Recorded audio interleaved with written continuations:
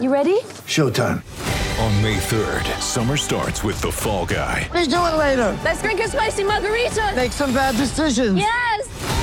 Audiences are falling in love with the most entertaining film of the year. Fall Guy. Fall Guy? Fall Guy. That's what the poster said.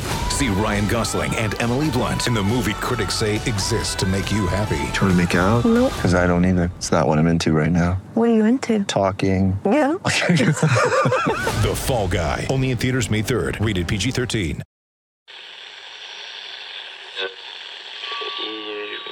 Empire.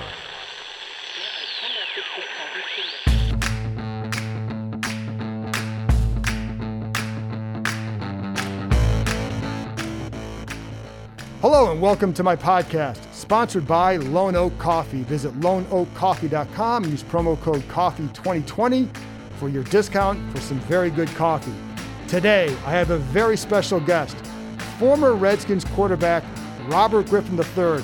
We talk about a lot of things, his journey as an NFL quarterback, which of course began in Washington. He had a lot to say.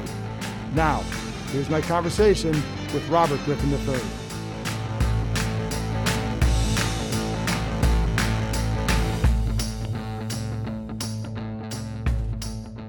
Now I'm very pleased to be joined by Robert Griffin III, a guy that I enjoyed covering. That 2012 season was the most fun I've had covering on this beat, and it was because of what Robert was able to do out there. I think that was the most exciting year I've covered on this beat by far. And Robert, I appreciate you joining me. I do want to start with the tough questions because I saw a picture you posted yesterday with your 3 girls. And I'm just like, oh my God, it's been that long. What has fatherhood meant to you? How's that for a tough question? I mean, it means everything. It gives you something to strive to go out and compete and create a life and change the world for your daughters. It's a blessing. It's a blessing to be a girl dad. No matter what you do during the day or in the game or whatever happens, you come home and they hug on you and they climb all over you and they make you feel loved. See, and I have 3 boys, and when I come home, they like to rag on me. So I think it's a little bit different sometimes. But has it changed your perspective? I mean, I think being a dad always seems to change anybody's perspective. What has it done for you? Man, yeah. Your parents always tell you when you're growing up. When you have your own kids, you'll understand. And yeah, definitely understand. I don't know exactly what that means, but you created that, right? You helped create something. And it's your job to take care of it. So it's a special feeling being a father, and I'm excited about it. And I want to get into the video that you shot last week because I think it's all related to that, and I'll get to that in a few minutes because I think that's important here, and I think that probably stems from being a dad and wanting to show your kids how you want to handle certain situations and all that. I do want to get to some of the current stuff, which is the season, and how concerned are you, or what is your level of concern that we'll even be able to see you guys play this season? Yeah, to be honest with you, I try to focus on what I can control, and I know that I can't control whether or not we have an NFL season or not. Right. So I just do what I can to stay ready, throwing, lifting, running, staying in shape, being ready to roll. And I think player-wise, just from the guys I've talked to, the biggest concern is our families, right? Right. We say something happens and there's an outbreak in the facility or a couple of players get it. Well, what happens to that player? Does that player quarantine at a hotel? Well, the hotel's not going to want him to stay there. He can't stay at the facility because they're not going to at the facility. And if he goes home, he might get his family sick. So the question is, what happens? Is that guy quarantining for 2 weeks at the hospital? I have no idea. As football players, we typically, buckle our chin strap, tie up our shoes, and put our helmet on and go play, no matter what. But with this pandemic, it's a little different because it's not just about us. It's about everyone that's close to us and around us. So I think that's a bigger concern for the players. For me, like I said, I got 3 daughters and my wife. Right. I don't want to get them sick. I don't want to bring that back home. So what's that look like if you do, contract the coronavirus? And I'm guessing, I know like Dr. Fauci mentioned a bubble, like what the NBA is doing. I think that'd be really hard to do in the NFL. I don't know what your thoughts are on that. Yeah, I mean, I don't want to say impossible, but it'd be really hard. There's just a lot more people, right? you see the success that the UFC has had and boxing have both come back, but that's one guy versus one guy, and the production team on that probably isn't as big as the production team for an NFL game, let alone college football. So for us, it's hard to get 90 guys to go into a bubble, let alone 53 guys along with coaches and staff and everybody else. So, I don't know if that'll work, but that's out of my realm of expertise. Sure. So I'll leave that to Dr. Fauci and all the other guys who are trying to figure that out. Yeah, and it's way over my pay grade too. I do wonder for you, what would you need to see before you feel, okay, it's safe to come back and play and be in a team setting like that? Just recently, a lot of guys have been doing the workouts, right? 10, 15, 20, 25 guys together. And almost every one of those workouts has come out with, positive tests for the coronavirus. Right. So when you come back and now you have 90 guys in a building, and that's only counting the football players, and you're saying, all right, we got to do all these protocols and social distance, and hopefully, guys, we can mitigate this, because it's not a matter of how many or if anyone will test positive, how many tests will we have, how many people will test positive, and how do we minimize the impact of that. For me as a player, like I said, I can focus on what I can control, and at this point, if they tell me, hey, Robert, we need you to come to work, then I'm going to go to work.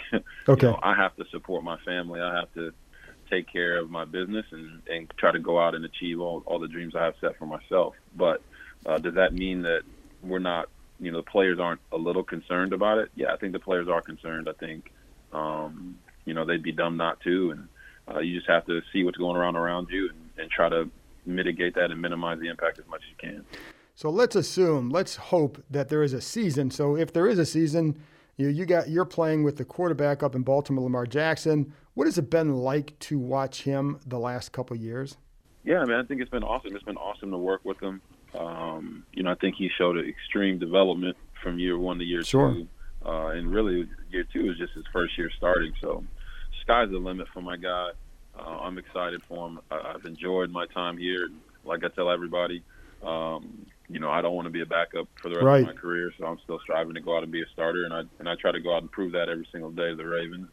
I think they look at me that way as well. So, but in the current situation that I'm in, I love the job that I have and being able to be a part of such a great organization. How have you developed as a quarterback, even these last couple of years, because you're still going to be working on your game and all that. So how have you developed as a quarterback while you're waiting to get that next opportunity? Yeah, I think, if you ask any quarterback that, they just tell you they work on everything. Right. Just been working on everything, just getting a better understanding of all the concepts and the coverages and how to play at a high level. We're doing the things that I know that I can do. So I just continue to work on that, continue to pound the film. And, I've never been a guy that didn't work hard. So I just know that whenever your number is called, you have to be ready. My number was called last year a bunch. And I started the last game against the Steelers in a must-win game for them, and we came out with the victory. So I think that I just continue to go out and prove it every single time when I get an opportunity. Go out, play well, and be ready to roll. That's the bottom line. And that position too is one of acquiring knowledge as well, which is why you can see quarterbacks playing and doing well into their late 30s. So where do you feel like maybe you say, this is an area where I say, like, I can't wait to get back out there in a full-time role to show this because I'm feeling I'm better here? Yeah, I think I have a better understanding of how football is played at the NFL level. I think I have a better understanding of who I am as a player, so I kind of understand that, know where I got to go and know what I can do. And, it's like they say, situational football, right? Right. You got to be able to play situational football. You got to be able to move the ball up and down the field. And I think I've gotten a better understanding of going out and doing that. I do believe the more you play and the longer you play, the better you get. And I had to come into Baltimore and be the fourth quarterback to prove that. Right. And I don't think there's very many second overall picks who are willing to do that because of you're having to downgrade your status to try to build it back up. And that's kind of the route that I took. I looked at it as a restart for me, start from the ground up like I always have done my whole life, and come back and prove it every single day. And I think that's why the Ravens have me here. Well, Robert, and I was going to ask you that too, because I would imagine for me it would be difficult to go back and to go into a certain role, knowing that you got the Heisman, your number 2 pick, Rookie of the Year, and all that, and then to stay in this role. What has enabled you to do that? What has enabled you to accept that? Like you said, not everybody could do that. Why have you been able to? Yeah, and the way I look at it is, it wasn't that I accepted that role. I kind of looked at it as, look, I was out of the league for a year. I didn't take some opportunities because I didn't think they're the best ones for me. And Baltimore came knocking twice, right? They came knocking in 2017. I said no. So in 2018, when they came knocking, I believe that God was telling me something. And, yeah, no one wants to say, well, God told me to go sign a contract for less than my value and go be the 4th quarterback for the Baltimore Ravens. Yeah, nobody wants that. But at the end of the day, I knew that I had to do something to go out and prove that I could still play. And Baltimore was the best organization for me to go do that with. So when I went out there, played in the preseason in 2018, it was just to show everybody, look, I'm here, I'm ready to roll. I'm not giving up on these dreams and these goals, and I can do this. And I think I proved that to Baltimore, and they brought me back after that year. And, I'm in the last year of my deal now. Right. Who knows what happens? Maybe there's an extension in the future. Maybe I hit free agency, or maybe I get traded. Who knows? But at the end of the day, I'll be ready for whatever. And I think that mindset of just go out and prove it is kind of what helped me say, if I'm going to bet on anybody, I'm going to bet on myself, right? I'm not going to leave it to chance. I'm not going to say I want all these demands. I'm going to go out and they say, look, we're going to pay you this. Will you come in? And I'm going to go in and show them that I'm worth more than that. And I think I've done that with Baltimore. When you were sitting out, did it I don't want to say refocus, but maybe did you think about how much it meant to you? Did you go through any sort of introspection like that, or was that ever an issue? Because you were a world-class track guy too. You could have probably gone to the Olympics, I'm assuming. So did you ever wonder, maybe I could go do this, or did you say, no, this is exactly what I want to do, I just need a chance to get back in there? Was there ever any sort of introspection like that? Yeah, I would say that it wasn't a refocusing or anything like that. It was more, it just showed me that this is what I was called to do. Okay. The reason I say that is, like I said, I've never been a guy that doesn't work hard, never been a guy that needed any other type of motivation.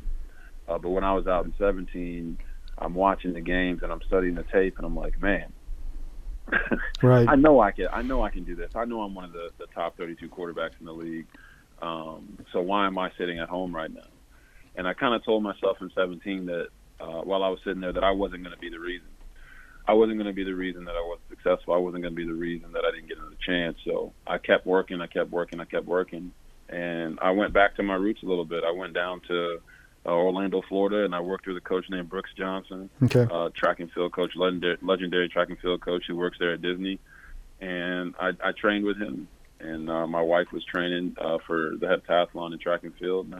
And I got back to, what I felt like was going to help me regain and all the confidence that I needed in my speed and my athleticism. And, yeah, there was a moment there where I'm training with Brooks, and he tells me, he said, look, man, if you want to come back to track, you can. Right. And literally as he told me that, I got a call from the Baltimore Ravens. Yeah. And the Ravens said, look, we want to bring you in for a workout. What do you think?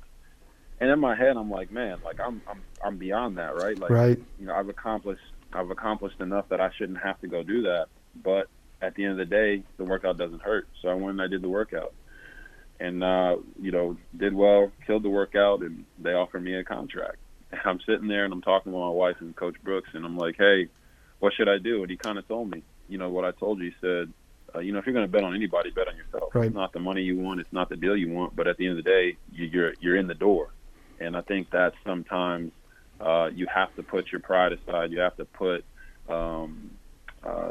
other things aside to allow those doors to be open for you. And I think it was the best thing I ever did, right? The best thing I ever did was sign that contract with Baltimore and get back in the league. And, I'm looking forward to hopefully being able to play for another 10, 15 years. And that's why, I work as hard as I do. I'm not working the way I work and doing the things I do to be a backup. Sure. Because I know that I'm a starter, and I'm just trying to prove it. And I just need an opportunity. and I don't mean this to sound like silly or snide, but like because you obviously you still have confidence in yourself as a starter. Are there things that you see, because you have to have confidence to play at this level. We all know that, and at that position in particular. But are there things that you've seen in your game or in others' games where you say, like you just said, I know I can still be a starter because I see this in myself, or what else around the league? Yeah, I'm not going to critique the other guys around. Right. Without naming names, but you've seen guys on TV. Yeah. So. Hey, you see. Look, if you're playing the quarterback position and you don't believe that you can be the guy, then you shouldn't be playing. And it's not a shot at anyone else. It's not demeaning to anybody else. But I know there's guys in the league who just want to be backups. I know there's guys in the league who just want to check, and I'm not that guy. I had a conversation with Kurt Warner in a pregame in 2018, and I talked to him, and he said, "Look, man, I didn't start my first game until, I think it was his late 20s or early 30s. Right. And, I told him, I said, yeah, I'm still out here working every single day because I know that I'm a starter. I'm not out here, putting in the time, working with the guys, going through the off season, doing the workouts because I want to be a backup." Right. And I think that's part of the reason that my drive is so high. I think that in 17 when I was out, my drive wasn't, man, I just need to get back in. My drive was, I know what I can do. I'm watching these guys on Sundays do what they're doing, and I know I can do that. I know I can do it better. I know I can go out there and lead a team, lead a franchise, and it's just a matter of, going out and being able to do it. So what have you learned about yourself the last few years then? Anything new, or just does it reaffirm things for you? I would think that, I didn't love football when I was in college, my first year. And then I had an injury in 2009, and I kind of watched, and I saw my team struggle, and it made me fall in love with the game because I felt like I let them down. Mm-hmm. I didn't ever want that to happen again. So in 2017, when I was out, I didn't have a team to look at. Right in mm-hmm. college, you get hurt, you go through rehab, but you're right, you're around everybody. Well, in the pros, if you're not in the league, you don't have anyone to look at. You don't have anybody to feel like you let down. So I felt like I let down my family. Mm. I felt like I let down my wife and my kids because I wasn't out there doing what God had called me to do. So when I came back, it was more of, I want to be there for my team. I want to be the best that I can be, but I also want to be the best I can be for my family. And, I've had, I think last year they talked about, how good I was on the scout team, doing all this and mimicking all these other quarterbacks. And it's like, yeah, look, man, I know what I can do. Right. And I know that if I have a job, my job is to be the best at that job. Right. So, yeah, I'm not a scout team quarterback. Yeah, I'm not a backup. But in this moment, I have to go out and be the best scout team quarterback I can be, go out and be the best backup quarterback I can be. If that means going in at the end of the game and not throwing any passes because the game's over and coach wants to run the ball to kill the clock, you do that. If that means running the ball 700 times in a game because it's, raining and it's a bad weather game, you do that. So for me, it's just about going out and trying to make sure I make my family proud. I do my job. Right, I get paid to do a job, and I'm going to do it to the best of my ability so that when I get paid more to do a job, I continue to have that same mindset, and I go out and I do everything to the best of my ability.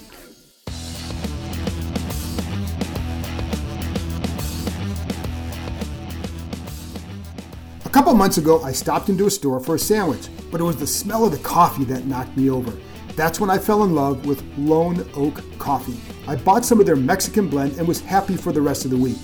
Lone Oak is a small specialty-based coffee roaster company in Winchester, Virginia. They finished 9th in the nation in the U.S. Coffee Roasting Championships in 2017. They have received many awards for their house blend at the world's largest coffee roasting competition. Here's what I love about Lone Oak. They dial in each coffee to fit its best profile, bringing out the natural nuances and highlighting interesting flavors. I'm drinking their Brazilian blend now with a mix of nutty and almond flavors. They have coffees from all over the world. I love their smooth Colombian with hints of cocoa and caramel apple. Go to loneoakcoffee.com, Loneoak coffee.com, and when you order, use the code COFFEE2020. That's COFFEE2020. you will receive a 5% discount with free shipping on any orders over $25. Start your day off right with Lone Oak Coffee. Obviously, your name is one of the most popular in the NFL, and there's been a lot written on you and all that. So when the way you've handled this the last couple of years, how often are you having people coming up to you and saying, boy, that's not what I was expecting just because of X, Y, or Z, you know what I'm saying, or what they heard or read or whatever? You know, do you think that you've been able to, I don't even say change perception, but like, have people been pleasantly pleased or surprised? And I don't mean to be rude by asking it that way, but we know how this thing works. No, I mean, I don't think you're being rude at all. And, you know, to keep it 100, you know, the media coverage of me in Washington by you as well was part of that reason that people, as you say, might have been pleasantly surprised, or you're able to change the perspective or change the narrative. The people who've always known me have always known that I've always been this guy. The people who really sit down and look at what happened in Washington know exactly why that happened. And, you know, from what I've learned is obviously how to navigate it and how to, you know, just be yourself and let the rest of it take care of itself. So when I got to Baltimore, you know, to be honest, part of the reason I was out of the league was because of that bad perception. So I was in 2017. I was pretty upset about that because I know, you know, the person that I am and the teammate that I am, and I've had that echoed to me by teammates, right? That it was, you know, unfair that I had that perception. So when I got to Baltimore, they just kind of brought me in and said, "Look, man, go be yourself. You know, we got your back, and you know, hopefully you can show us that you can make this team." And I went and I did that, and I think I've proven to the Baltimore Ravens and hopefully to the rest of the league that the whatever happened in Washington wasn't a byproduct of me not working hard, wasn't a byproduct of me being a bad teammate or any of the negative things that were written. That was just a byproduct of an angry coach. And, you know, that's just the bottom line. So I think I've proven to the Ravens and to the rest of the league that my character is always been what it has been from when I came out of college. And I'm a hardworking, dedicated person who's going to do whatever he has to do to help the team win. Very few people can understand the situation you were in, where there's so much the hype around you, the Heisman, the first year, and there's so much attention on you, and it swings from one extreme to another. What's it like to be scrutinized to that degree? You know, I think it's part of it, right?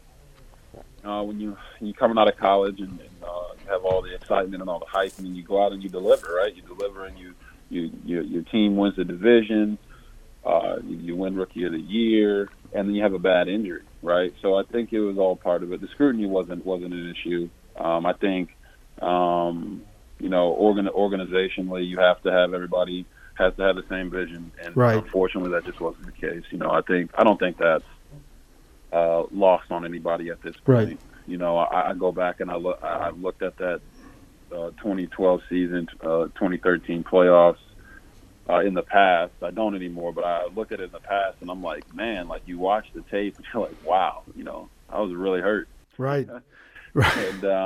And I think the thing that you take away from it is you don't.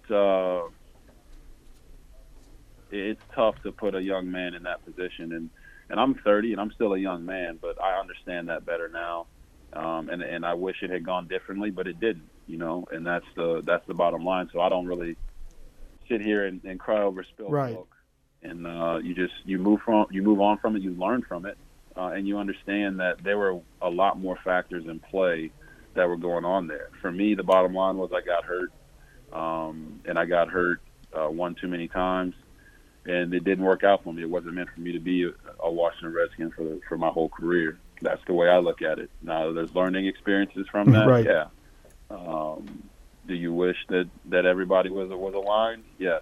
But at the end of the day, they weren't, you know. And that's just the bottom line. You have to move on from it. And I think I've done a good job of that, moving on to Baltimore, and really just maximizing the opportunity that I have with such a great organization. And I don't want to focus completely on this, but since we are talking about it, but I am curious with the injury, how long did it take you to move past that? Because it's such an altering point in your career. Mentally move past that. 2017 year. Yeah, no doubt. Okay. You know, I think I've said this before. I think it was the year out of football. 2017 kind of allowed me to let all that stuff go. You know, it's you just anybody in life, you can't let something hold you down like that. You know, if things don't go your way, right? It's one thing if things don't go your way and you didn't try. It's one thing if things didn't go your way and you didn't put in the effort or the work. It's another thing when you do those things and it still doesn't go your way. Right. Well, guess what? You still have to move on. You still have to understand that if you quit or you give up, you don't know how close you could have been to success. So I think that's the way I looked at it. You know, I moved on to Cleveland after I left Right. Washington, and I broke my shoulder. You know, Right. and you're like, man, I put all this work in. You go out, you kill it, getting prepared, and everybody's excited for the season, and you break your shoulder. And there's nothing I can do about that. That's just a thing that happened. So after that, you know, I got released, and I was a free agent in 17. I'm sitting there thinking to myself, look, I know I have the talent. I just have to stay healthy, and I just need an opportunity to do that. And it's just about a team taking a chance on you or giving you an opportunity that you earned. And I didn't get that in 17. I didn't get the proper opportunity. In 2018, I didn't get the proper opportunity that I would have liked. But at the end of the day, I got an opportunity and I maximized it. I made the most of it. And funny story about that is that in 2018 in the preseason, we were going into, I think we had the Hall of Fame game that year, and we were going into our fourth preseason game, and Coach kind of sat me down before the week and told me I wasn't going to play that week against the Dolphins. So I didn't get a rep all week. You know, it was Joe Flacco, Lamar, and a quarterback named Josh Woodrum. Mm-hmm. They got all the reps all week. I got not one rep. So after practice, I kept working. I was going through all the plays from practice, after practice, and guys were looking at me like, man, what are you doing? You're not even playing this week. I said, yeah, you know, I'm just making sure I stay ready. You never know. Well, I got a call the morning of the game, and Coach told me I was starting. So he ended up sitting Joe Flacco, and then he wanted me to start, and Lamar went in second. So I started that game, and if I had not done a rep all week, if I had not gone after practice and worked on my craft to make sure I was prepared to know the game plan and know the plays and be able to run them without any reps, I wouldn't have made that team. Well, we went out and we played against the Dolphins number ones with R2s, essentially. No starting receivers, both tackles out. Marciano didn't play. And we went up and down the field and I think we put 20 points on them or something like that in the first half. And because of the performance, I made the team. If you remember, the next game was against the Redskins. That's right. Season, and everyone thought I was going to play. And Coach told me at the beginning of the week to keep it under wraps. Hey, you're not playing this week. You've earned your spot. You know, we'll see how it shakes out when the numbers come down to what the numbers come down. But you've earned the right not to have to play in this game. And you know, to me, that it just speaks volumes to. It doesn't matter where you come in at. It doesn't matter what it looks like. All you have to do is go out and perform. Go out and put your best foot forward, no matter how far you may feel like you're behind or how much the odds are stacked against you.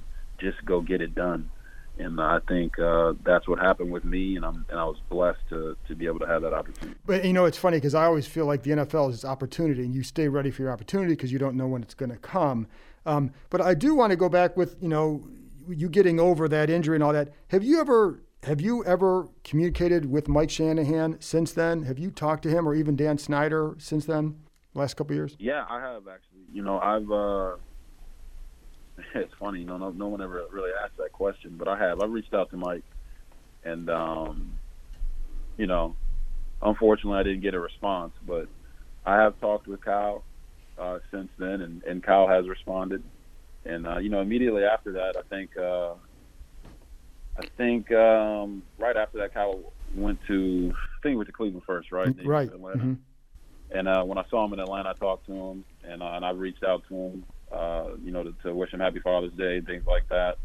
And you know, Kyle has responded back, but I haven't heard back from Mike. And you know, at this point, I don't know what to really take from that. I just know that it was a tough situation, and he didn't want me as his quarterback.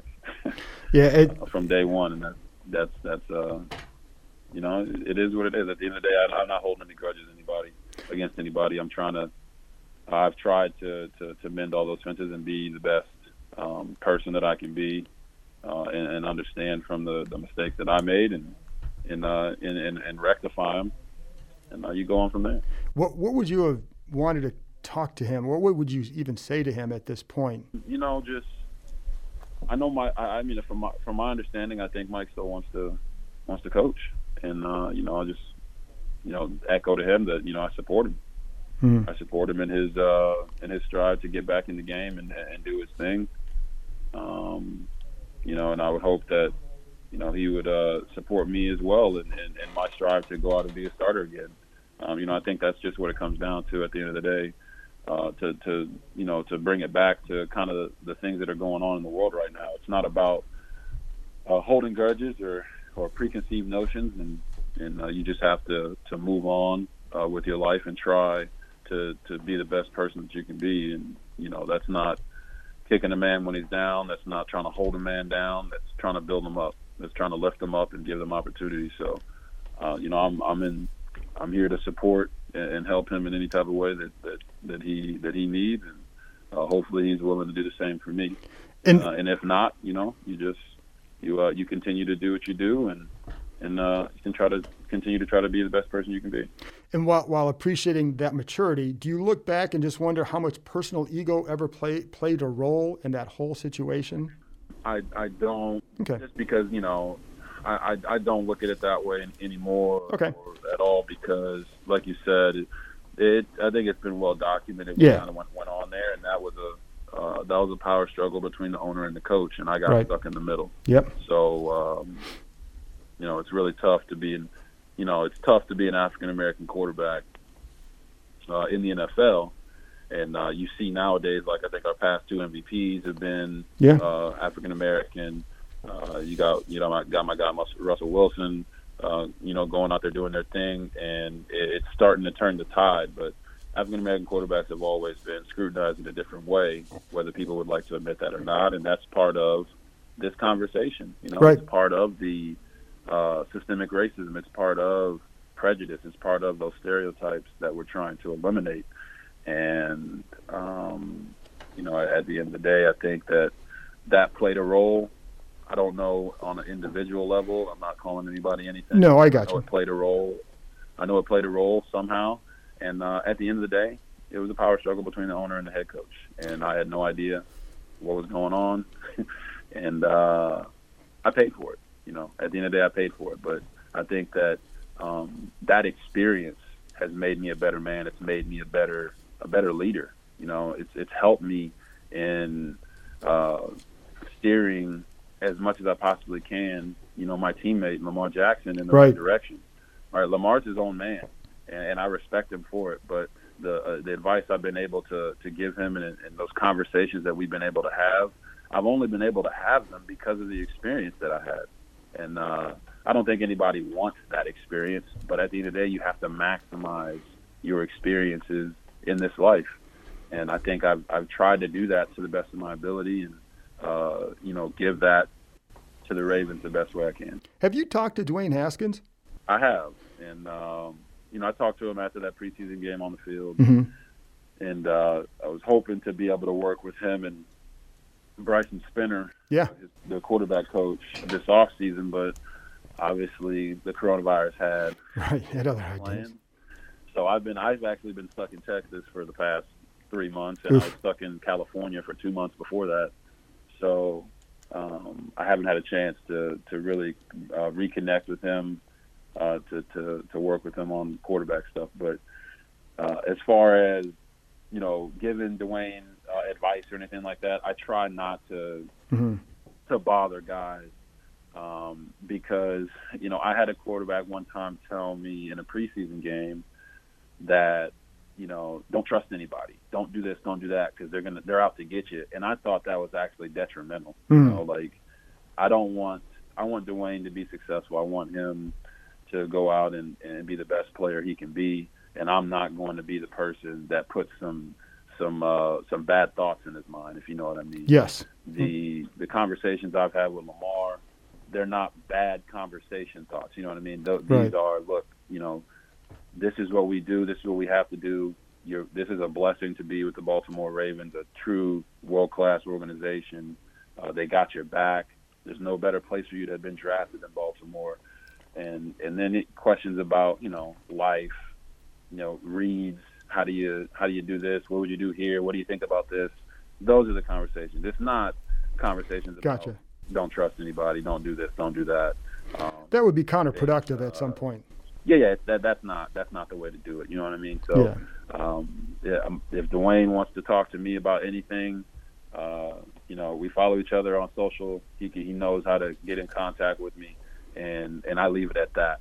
You know, I want him to be successful, but I know he's got to chart his own path with the Redskins and that team. So I'm not going to be a detriment to that or get in the way of that. Did you have, I don't know how closely you followed, because I know you got your own thing going on, but during the season, how aware were you of the narrative around him?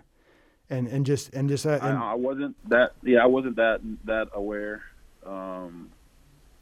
about the narrative around him, so you'd have to kind of educate me about that. Well, just, I mean, and it wasn't widespread. It was a couple things, and some of it was about, you know, the way he was working, or you know how things get out, and whether it was, you know, he wasn't playing well, and the coach. I mean, with Jay Gruden, didn't get along with the coach. Jay didn't really want him, et cetera. So it was not the easiest first year for him. I think he's responded very well. And but I didn't know, you know, from afar, you may not get all that stuff, because that becomes, you know, part of what's going on here. And again, you have your own thing. So, but I did want to ask you about a couple more on 2012. What do you look back on? Because there's so many memories from that year, and what you did and what you accomplished and what the team did. What is it that you look back on maybe more than another memory? Yeah, I think that. You know, the memories of that year were just, I know a lot of the fans have a lot of nostalgia about it. The media have a lot of nostalgia about it. And it's crazy to me because at the bye week in 2012, we were 3-6. I know. You know? We were a losing football team record-wise. And I still remember that press conference after that game. And Coach said that, you know, we're evaluating for next year. Right. And, you know, I've always been a winner in my life, and, you know, I take pride in that.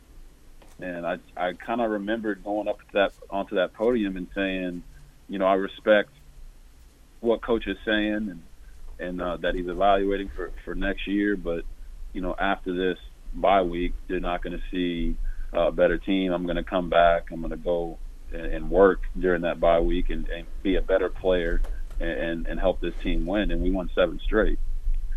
And to me, it's just a true testament of it's not how you start, right? It's right. How you finish.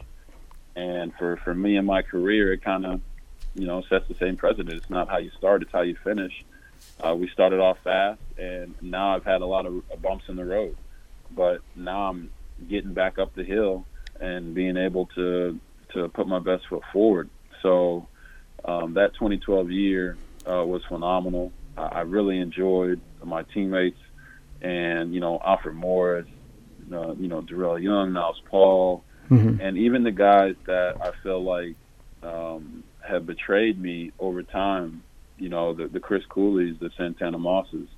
These guys, you know, they opened me with they welcomed me with open arms in 2012. And I say that because it wasn't like they just accepted me for who I was. They kind of were like, you know, is this guy the guy? Is he going to help us get to the promised land? And I had to earn that. Right. And after I earned that, in the midst of that year, I was voted a captain. Right. I think the team voted me a captain as the first rookie under Shanahan's rule to become a captain. And I just remember those guys every day during that year talking to me about those types of things.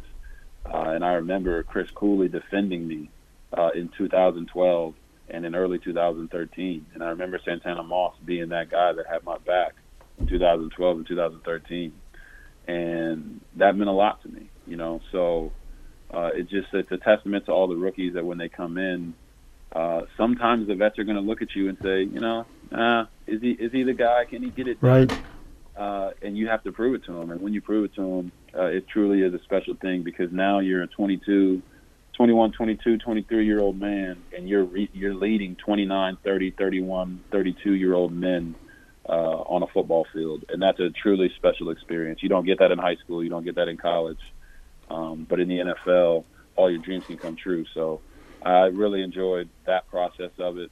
And, you know, hopefully, you know, get a chance to go out there and not just be a starter, but be a franchise player, leader of an organization to go out and prove it again. And obviously when you talk about, you know, them betraying you, you know, they had come out and said some things about either what you had said or done or your career or the perception or whatever. So just balance, not balancing it, but just so people, in case people are wondering, I'm assuming that's what you mean by the betrayal part. Yeah, I mean, I just mean that, you know, in 2012 and 2013, they had my back. Right. And they were saying things completely opposite of what they said in 2015 and 2016. Okay. So okay. It's just one of those things of, at the end of the day, I became the scapegoat for the organization. And when I left, a lot of people saw that. And, you know, it is what it is. I've learned to not really focus on those things. I've learned to not try to defend myself in those situations anymore, but just go out and play the game. And it's not about anything else other than that. You know, I understand that everybody has a job, and at that time, what was it, 2014, 15, 16, that during that time, I was the reason for everything that went wrong. And I think those guys understood that they had a job, and their job required them to say some of those things. Mm-hmm. And you know, I've had conversations with them since, and that's kind of what they've echoed to me. So, you know, it is what it is. Everybody's got to try to make their money how they have to try to make their money. I just, you know, wish it wasn't to try to tear me down. Right. But at the end of the day, I'm still here. It's been a blessing that my teammates in Baltimore accepted me for who I am and trust me and believe in me. And, you know, that's all you can ask for, right? Right, and I do want to get to that video real quick. You had said something. Did you talk to Dan, and what were those discussions like?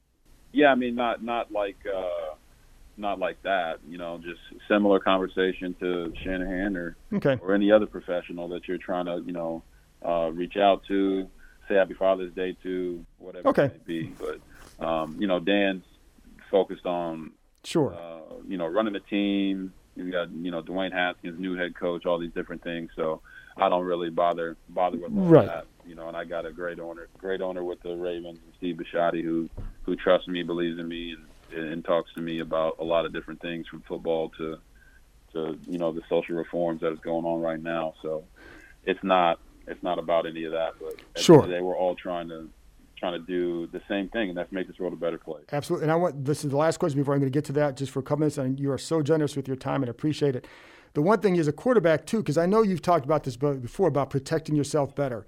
So when you get back out there as a starter, do you feel that you say, hey, I know how to protect myself better? Or because you've always played a certain way with a certain mindset, do you feel you're in a better position to do that? Because that's clearly, you know, the injuries have been something that have held you back. No, I mean, I think that I've learned how to protect myself, and I know who I am as a player. So, you know, people keep bringing up the injury thing, and the bottom line is, you know, like I said this before, Matthew Stafford started off his career with a ton of injuries, right? And he's been healthy.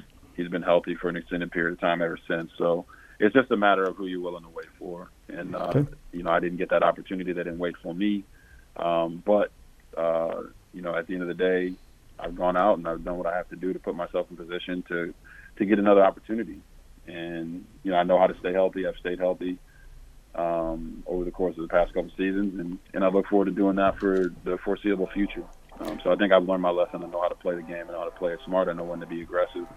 And I think that's part of it, right? It's part of Sure. growing, it's part of learning, and you have to learn from your mistakes from the past, and I think I have.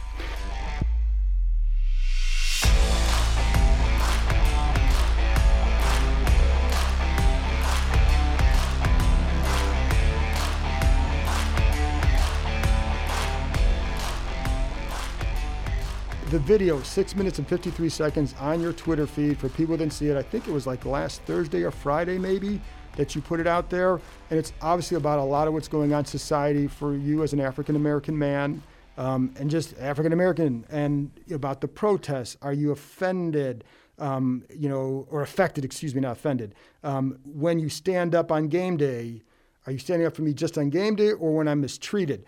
What was the inspiration? I think we know the inspiration behind that, but why did you want to do the video? And again, I go back to your daughters. Is this something when you look at your daughters, do you feel a different responsibility to make that kind of a video? Yeah, I think the video was inspired, obviously, by what's been going on Right. in the world. And to the Ravens' credit, just a phenomenal organization. They kind of sat us down and wanted us to just provide them with how we felt about everything. So they talked to a couple vets, obviously head coach and the owner and the GM, and they told us, look, we're not going to give you a script. We just want you to talk to us about what's on your heart. And I thought, man, that's a lot. Like, this could be forever. This could take 30 minutes, an hour, 2 hours, 5 hours to kind of just pour all of that out into one message. So I kind of, I talked to my wife, and we kind of decided, I just kind of want to know what I want to hit and what I want to talk about. And we talked about it in what direction. And then when we shot the video, the Ravens used pieces of the video as part of a bigger video that they posted, the week before. And I kind of just asked them, I said, can I have my video in total so I can post it on my own? And before we shot the video, I started going, and I just went, and I went for about 7 minutes, and I did it all in one take. Wow! I felt like it came from the heart, and that's why the message came out so clear. Because It's easy to talk about what you know, right? It's easy to talk about what you're passionate about, and as you said, a part of it is you want to make the world a better place for your daughters. Another part of it is I think that it's important that we stay genuine. We stay genuine with what we say. This isn't about saying the right thing because it's the right thing to say. This isn't about saying the right thing because it's now culturally cool or acceptable to say it. It's about backing up your words with actions. So for me and my wife, we started this initiative with our foundation called the This Is For Us initiative, where we can go in and we can build up the black communities. We can go in and we can work with the local and state governments to change the laws that need to be changed in order for things like police brutality, systemic racism, racism in general, and prejudice. We can knock those things out, not only by educating people, but also by providing action that makes it harder for those things to happen, to eliminate them, right? So I think that as I saw the amount of statements that were going out, and I saw the amount of people that were speaking up and saying something, I thought it was important to put a face behind the words, because you can tell when someone is genuine when they're talking. Right. You can tell if they really mean it. And sometimes words don't jump off the page, you know what I mean? They can be interpreted a certain way. I've certainly learned that over the course of my career, not only in the pros, but in high school and college as well. So sometimes you have to say what you mean what you say, and have people see you when you say it, and put yourself out there, right? It's an awkward time right now for a lot of people who may or may not be African American. Right. Some people have never said anything. Some people have always thought, man, this doesn't affect me that much, so I'm just going to stay out of harm's way. And I need those people. We need those people to step up and say something, because as you said, and as I talked about in the speech, it's about the people who aren't affected. They have to be just as outraged as the people who are. It's really hard for a minority in any country to achieve equality and not be brutalized if they're not supported by the majority. And that's just the facts, you know. So we need the majority, and in America, that's white Americans. We need them to be supported. We need them to step up and say something. We need them to help us so that we can make America what it was always meant to be. Because that's what I want for my kids. Right. You know, I want to have a son, but right now I've got 3 daughters, and I don't want them to have the same conversations with their kids that I'm, you know, set up to have right now. It's one thing to tell your child that you have to work harder than the person next to you so that you can be successful. There's nothing wrong with that. It's another thing to tell them that you have to work 5 times harder than the person next to you because they're white. And that's what we don't want. We don't want you to be judged, anyone to be judged by the color of their skin. We don't want African Americans to be judged because of the color of their skin. We don't want their resumes to be turned down because their name is spelled funny. We want them to have opportunities. Right. We want them to go out and be able to achieve all their dreams. And I think that's what it's about. Is that video really going to change the world? I don't know, but I'm trying, and I know there's a lot of other people out there who are also trying, and that's what we're trying to get across. We just need help so we can change this world for the better. And obviously, one video isn't going to do it, but it's the mindset behind it, I think, that changes it. And if more people see it, it at least starts a conversation. And I think, you know, especially someone as an older white male in the media business, it makes you, because I've even talked to people at the Redskins, like, is there something on this end that can be done better, et cetera. So I think it does start conversations. Like I said, it's the mindset too. So with your mindset, is there something where you say in the future, I want to do more of this, whether it's getting, you know, when your playing career is done, getting involved with politics, becoming more a strong community leader? What has it changed how you see the vision for your future? Yeah, I mean, I think I've had those conversations a little bit. I've always believed that politics isn't something that you pick. You know, there are people who have been career politicians, and a lot of them end up being the president of the United States. It's just the route that they go. Right. But for me, I don't think that I'm going to pick politics. It's just something of, well, you know, I want to be able to go out and embark on change and enact change in communities. And from there it grows into something that turns into politics, and it does.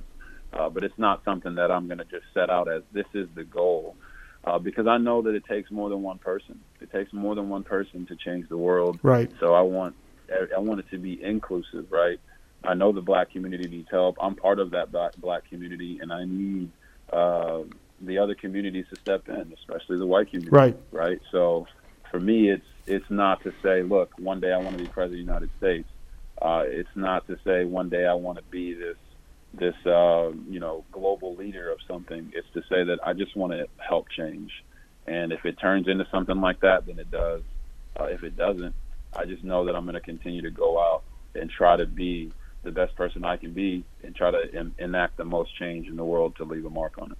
Well, I'll be honest, I was shocked that you just said it was a one-take video for 7 minutes, because I've had to do 1-minute stand-ups for SportsCenter, and it's to speak without having a clear pause sometimes is really difficult. So that really must have just flowed right from the heart. And that's I just want to end on that one, but it really did seem it just flowed from the heart then. I appreciate that, and you know, like I said, it's easy to talk when it's something that's been on your heart. You know, I don't want anyone to think that any of this talk about the Redskins or anything that happened during my tenure there, should be the focus. The focus should always be on what we're doing to enact change, on what the world is really going through right now. And, eventually someday, John, I'll write a book, right? I'll write a book and I'll tell everybody what they want to know about what happened in Washington. But right now is not the time for that. We can be reflective on it. We can talk about what happened in generalizations and try to move on from them and move forward.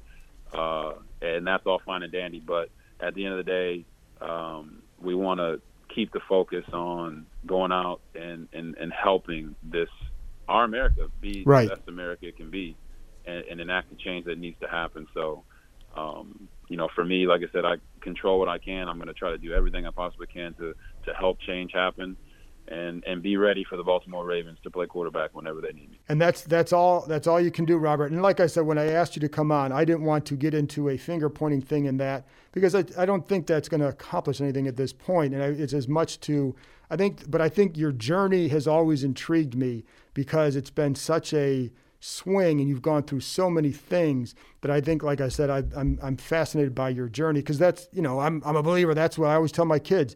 It's about a journey. It's not the destination, it's the journey. And the journey helps you get to that destination, but it also shapes who you are as a person along the way. And so that was my desire to get you on here, was to talk about that journey. So I really, really appreciate you spending so much time with me doing that, Robert. No problem, John. And honestly, I got to tell you, I think that over the years, I think I've seen a change in you as well, just from the regards of what happened. Mm-hmm. I was in Washington, and I want to say, I thank you for that, for seeing things for kind of what they were and understanding that part of that journey, that life that we're talking about, part right. of that journey, sometimes there's going to be things that are out of your control. Yep. But it's how you respond to those yep. things that determine what you do, right? And so I'm sitting here, I believe this is year 8 or year 7, right. year 8, and everything that happened to me in year 1, 2, or 3 could have destroyed me as a player, could have destroyed me as a man, and all it did was make me stronger. So I think that's kind of the direction and the way I look at things for the people who are looking for inspiration. Don't right. let something that happens to you destroy you.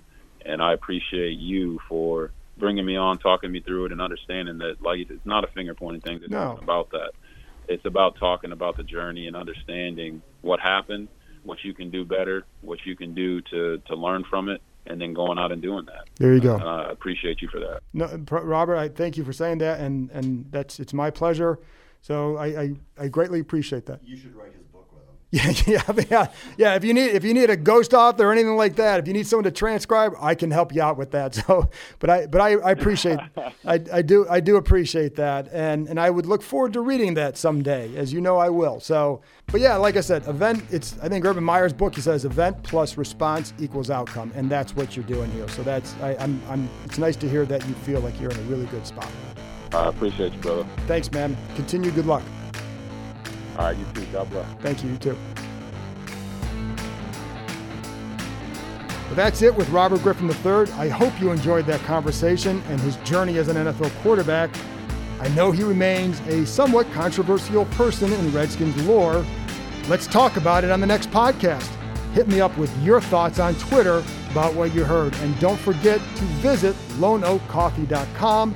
Use promo code COFFEE2020 for a discount on some excellent coffee. Talk to you next time.